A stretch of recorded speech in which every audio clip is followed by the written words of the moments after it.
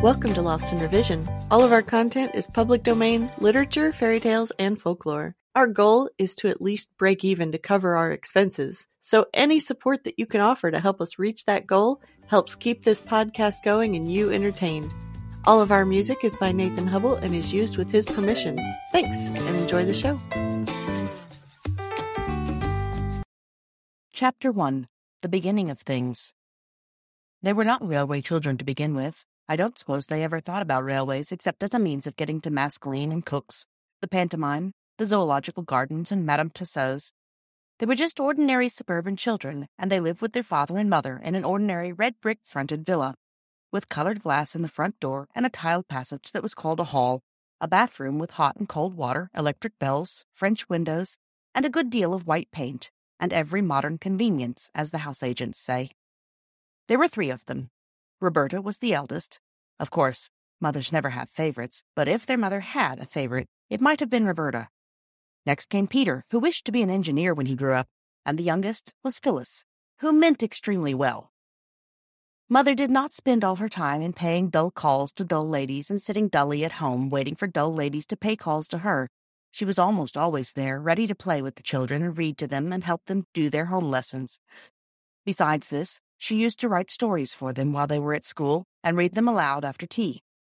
And she always made up funny pieces of poetry for their birthdays and for other great occasions, such as the christening of the new kittens, or the refurnishing of the doll's house, or the time when they were getting over the mumps.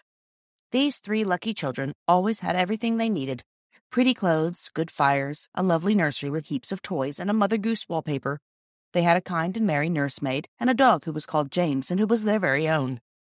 They also had a father who was just perfect, never cross, never unjust, and always ready for a game. At least, if at any time he was not ready, he always had an excellent reason for it, and explained the reason to the children so interestingly and funnily that they felt sure he couldn't help himself. You will think that they ought to have been very happy, and so they were, but they did not know how happy till the pretty life in the Red Villa was over and done with, and they had to live a very different life indeed. The dreadful change came quite suddenly. Peter had a birthday, his 10th.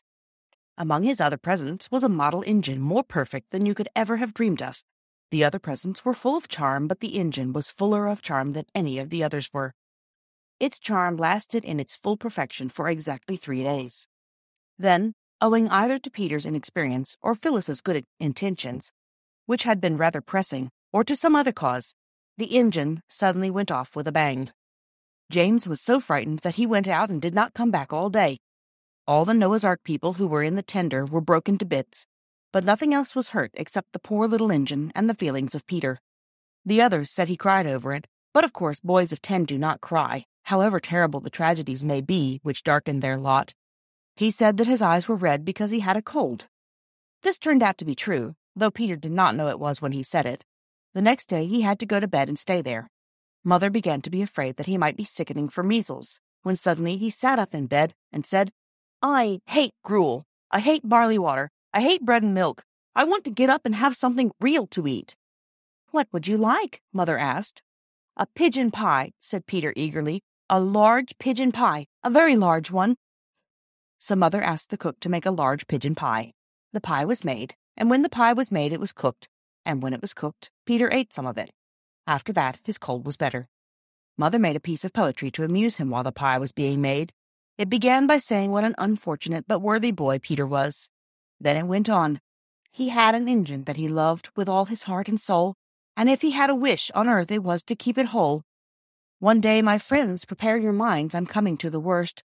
Quite suddenly a screw went mad, and then the boiler burst. With gloomy face he picked it up and took it to his mother, even though he could not suppose that she could make another. For those who perished on the line he did not seem to care, his engine being more to him than all the people there. And now you see the reason why our Peter has been ill. He soothes his soul with pigeon pie, his gnawing grief to kill. He wraps himself in blankets warm and sleeps in bed till late, determined thus to overcome his miserable fate. And if his eyes are rather red, his cold must just excuse it. Offer him pie, you may be sure he never will refuse it. Father had been away in the country for 3 or 4 days. All Peter's hopes for the curing of his afflicted engine were now fixed on his father. For Father was most wonderfully clever with his fingers. He could mend all sorts of things. He had often acted as veterinary surgeon for the wooden rocking horse. Once he had saved its life when all human aid was despaired of. Father had been away in the country for 3 or 4 days. All Peter's hopes for the curing of his afflicted engine were now fixed on his father, for father was most wonderfully clever with his fingers. He could mend all sorts of things. He had often acted as veterinary surgeon to the wooden rocking horse. Once he had saved its life when all human aid was despaired of, and the poor creature was given up for lost, and even the carpenter said he didn't see his way to do anything. And it was father who mended the doll's cradle when no one else could, and with a little glue and some bits of wood and a penknife made all the Noah's Ark beasts as strong on their pins as ever they were, if not stronger.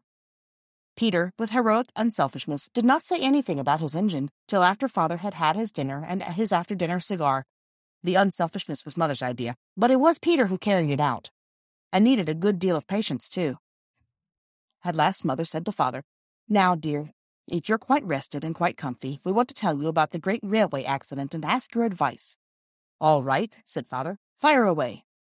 So then Peter told the sad tale and fetched what was left of the engine. Said father, when he had looked the engine over very carefully. The children held their breaths. "Is there no hope?" said Peter in a low, unsteady voice. "Hope? Rather, tons of it," said father cheerfully. "But it'll want something besides hope. A bit of brazing, say, or some solder, for a new valve. I think we'd better keep it for a rainy day. In other words, I'll give up Saturday afternoon to it, and you shall all help me." "Can girls help to mend engines?" Peter asked doubtfully. "Of course they can. Girls are just as clever as boys, and don't you forget it. How would you like to be an engine driver, Phil?" "My face would always be dirty, wouldn't it?" said Phyllis in unenthusiastic tones. "And I expect I should break something." "I should just love it," said Roberta. "Do you think I could when I'm a grown-up, Daddy? Or even a stoker?" "You mean a fireman," said Daddy, pulling and twisting at the engine. "Well, if you still wish it when you're grown up, we'll see about making you a firewoman. I remember when I was a boy—" Just then there was a knock at the front door. "Who on earth?" said father. "An Englishman's house is his castle, of course, but I do wish they built semi-detached villas with moats and drawbridges." Ruth, she was the parlour-maid and had red hair, came in and said that 2 gentlemen wanted to see the master. "I've shown them into the library, sir," said she. "I expect it's the subscription to the vicar's testimonial," said mother. "Or else it's the choir holiday fund. Get rid of them quickly, dear. It does break up an evening so, and it's nearly the children's bedtime." But father did not seem to be able to get rid of the gentlemen at all quickly. "I wish we had got a moat and drawbridge," said Roberta. "Then, when we didn't want people, we could just pull up the drawbridge, and no one else could get in. I expect father will have forgotten about when he was a boy, if they stay much longer." Mother tried to make the time pass by telling them a new fairy story about a princess with green eyes, but it was difficult because they could hear the voices of father and the gentleman in the library, and father's voice sounded louder and different to the voice he generally used to people who came about testimonials and holiday funds. Then the library bell rang, and everybody heaved a sigh of relief. "They're going now," said Phyllis. "He's rung to have them shown out." But instead of showing anybody out, Ruth showed herself in, and she looked queer, the children thought. "Please'm," she said, "the master wants you to just step into the study. He looks like the dead, Mum. I think he's had bad news. You'd best prepare yourself for the worst, and perhaps it's a death in the family, or bank busted, or—" "That'll do, Ruth," said Mother gently. "You can go." Then Mother went into the library. There was more talking. Then the bell rang again, and Ruth fetched a cab.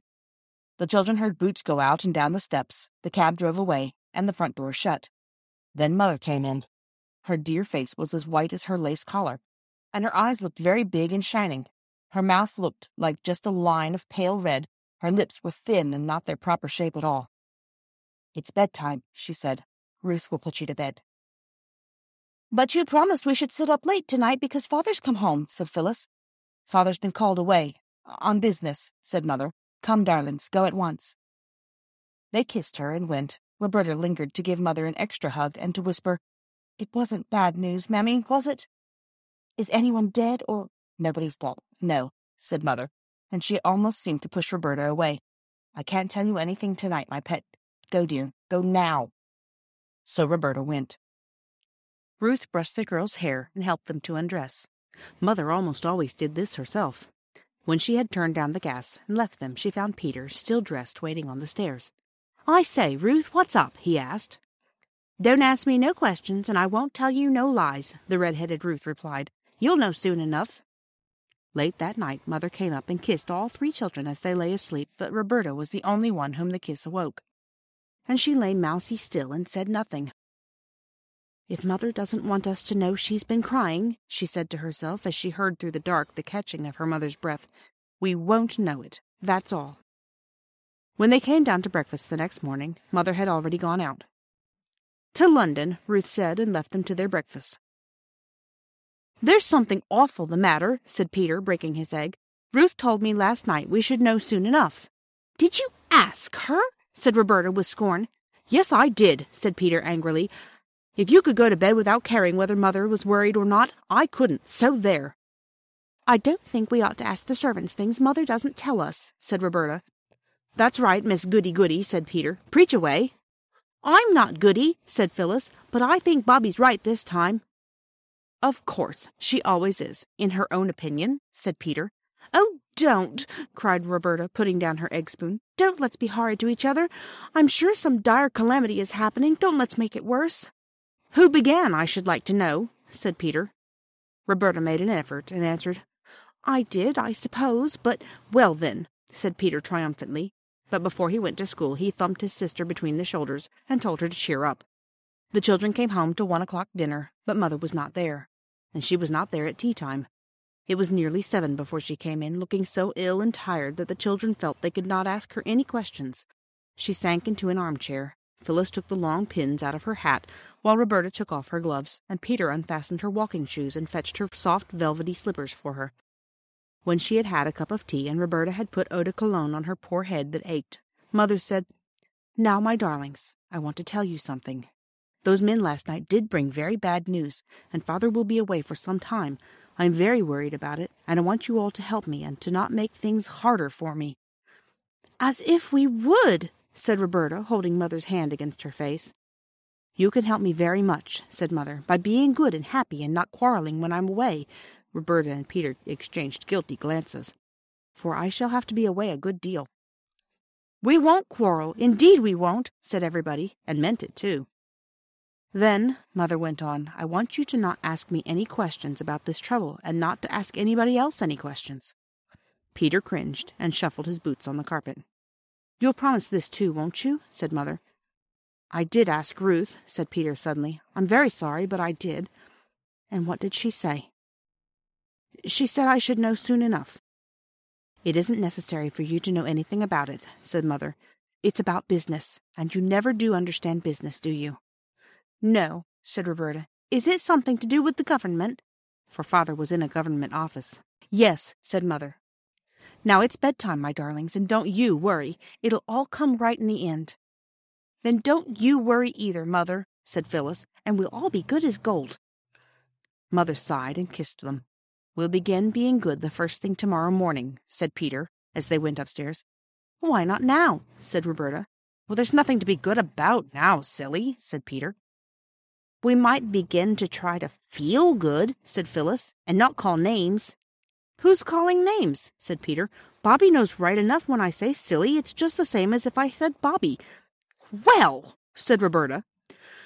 "No, I don't mean what you mean. I mean it's just what is it Father calls it? A germ of endearment. Good night." The girls folded up their clothes with more than usual neatness, which was the only way of being good that they could think of. "I say," said Phyllis, smoothing out her pinafore, "you used to say it was so dull, nothing happening like in books. Now something has happened." "I never wanted things to happen to make Mother unhappy," said Roberta. "Everything's perfectly horrid." Everything continued to be perfectly horrid for some weeks. Mother was nearly always out. Meals were dull and dirty. The between maid was sent away, and Aunt Emma came on a visit. Aunt Emma was much older than Mother. She was going abroad to be a governess. She was very busy getting her clothes ready, and they were ugly, dingy clothes, and she had them always littering about, and the sewing machine seemed to whir on and on all day and most of the night. Aunt Emma believed in keeping children in their proper places, and they more than returned the compliment. Their idea of Aunt Emma's proper place was anywhere where they were not, so they saw very little of her. They preferred the company of the servants, who were more amusing. Cook, if in a good temper, could sing comic songs, and the housemaid, if she happened not to be offended with you, could imitate a hen that has laid an egg, a bottle of champagne being opened, and could mew like two cats fighting. The servants never told the children what the bad news was that the gentleman had brought to father, but they kept hinting that they could tell a great deal if they chose, and this was not comfortable. One day, when Peter had made a booby-trap over the bathroom door, and it had acted beautifully as Ruth passed through, that red-haired parlour-maid caught him and boxed his ears. "You'll come to a bad end," she said furiously, "you nasty little limb, you! If you don't mend your ways, you'll go where your precious father's gone, so I tell you straight." Roberta repeated this to her mother, and the next day Ruth was sent away. Then came the time when Mother came home and went to bed and stayed there 2 days, and the doctor came, and the children crept wretchedly about the house and wondered if the world was coming to an end. Mother came down one morning to breakfast very pale and with lines on her face that used not to be there. And she smiled as well as she could and said, "Now, my pets, everything is settled. We're going to leave this house and go and live in the country. Such a ducky, dear little white house. I know you'll love it." A whirling week of packing followed, not just packing clothes like when you go to the seaside, but packing chairs and tables, covering their tops with sacking and their legs with straw. All sorts of things were packed that you don't pack when you go to the seaside: crockery, blankets, candlesticks, carpets, bedsteads, saucepans, and even fenders and fire irons. The house was like a furniture warehouse. I think the children enjoyed it very much. Mother was very busy, but not too busy now to talk to them and read to them, and even to make a bit of poetry for Phyllis to cheer her up when she fell down with a screwdriver and ran it into her hand. "Aren't you going to pack this, Mother?" Roberta asked, pointing to the beautiful cabinet inlaid with red turtle shell and brass. "We can't take everything," said Mother. "But we seem to be taking all the ugly things," said Roberta. "We're taking the useful ones," said Mother. "We've got to play at being poor for a bit, my chickabiddy." When all the ugly, useful things had been packed up and taken away in a van by men in green baize aprons, the 2 girls and Mother and Aunt Emma slept in the 2 spare rooms, where the furniture was all pretty.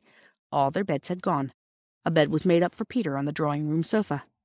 "I say, this is larks," he said, wriggling joyously as Mother tucked him up. "I do like moving. I wish we moved once a month." Mother laughed. "I don't," she said. "Good night, Peterkin." As she turned away, Roberta saw her face. She never forgot it. "Oh, Mother," she whispered all to herself as she got into bed, "how brave you are. How I love you. Fancy being brave enough to laugh when you're feeling like that." Next day, boxes were filled and boxes and more boxes, and then late in the afternoon a cab came to take them to the station. Aunt Emma saw them off. They felt that they were seeing her off, and they were glad of it. "But, oh, those poor little foreign children that she's going to governess," whispered Phyllis. "I wouldn't be them for anything." At first they enjoyed looking out of the window, but when it grew dusk, they grew sleepier and sleepier, and no one knew how long they had been in the train when they were roused by Mother's shaking them gently and saying, "Wake up, dears, we're there." They woke up, cold and melancholy, and stood shivering on the draughty platform while the baggage was taken out of the train. Then the engine, puffing and blowing, set to work again and dragged the train away. The children watched the taillights of the guard's van disappear into the darkness. This was the first train the children saw on that railway, which was in time to become so very dear to them. They did not guess then how they would grow to love the railway, and how soon it would become the center of their new life, nor what wonders and changes it would bring to them. They only shivered and sneezed and hoped the walk to the new house would not be long. Peter's nose was colder than he ever remembered it to have been before. Roberta's hat was crooked, and the elastic seemed tighter than usual. Phyllis's shoelaces had come undone. "Come," said Mother, "we've got to walk. There aren't any cabs here." The walk was dark and muddy. The children stumbled a little on the rough road, and once Phyllis absently fell into a puddle and was picked up damp and unhappy. There were no gas lamps on the road, and the road was uphill.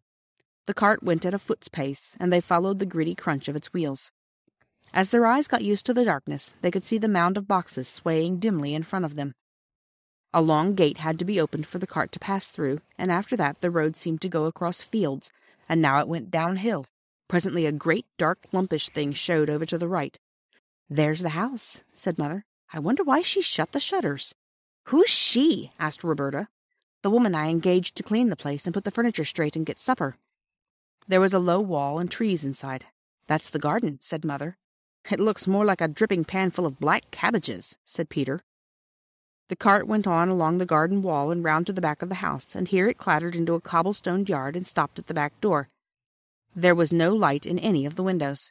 Everyone hammered at the door, but no one came. The man who drove the cart said he expected Mrs. Viney had gone home. "You see, your train was that late," said he. "But she's got the key," said Mother. "What are we to do?" "Oh, she'll have left that under the doorstep," said the cartman. "Folks do hereabouts." He took the lantern off his cart and stooped. "Aye, here it is right enough," he said. He unlocked the door and went in and set his lantern on the table. "Got e'er a candle?" said he. "I don't know where anything is." Mother spoke rather less cheerfully than usual. He struck a match. There was a candle on the table, and he lighted it. By its thin little glimmer, the children saw a large, bare kitchen with a stone floor. There were no curtains, no hearthrug. The kitchen table from home stood in the middle of the room, the chairs were in one corner, and the pots, pans, brooms, and crockery in another. There was no fire, and the black grate showed cold, dead ashes. As the cartman turned to go out after he had brought in the boxes, there was a rustling, scampering sound that seemed to come from inside the walls of the house. "Oh, what's that?" cried the girls. "It's only the rats," said the cartman, and he went away and shut the door, and the sudden draught of it blew out the candle. "Oh, dear," said Phyllis, "I wish we hadn't come." And she knocked a chair over. "Only the rats," said Peter in the dark. Thanks for joining us today. Check us out on Patreon. You can help us meet our small goal of breaking even and covering our expenses. Your support helps pay for all of the things that podcasting requires and helps keep this show alive and growing. If you can't afford to support us financially, go give us a good review, subscribe or follow, and share with your friends and family. Feel free to fact-check us and offer suggestions to make our show better for you. You can also send us an email at lostinrevisionpodcast@gmail.com. There's a lot more waiting for us all at the end of the road.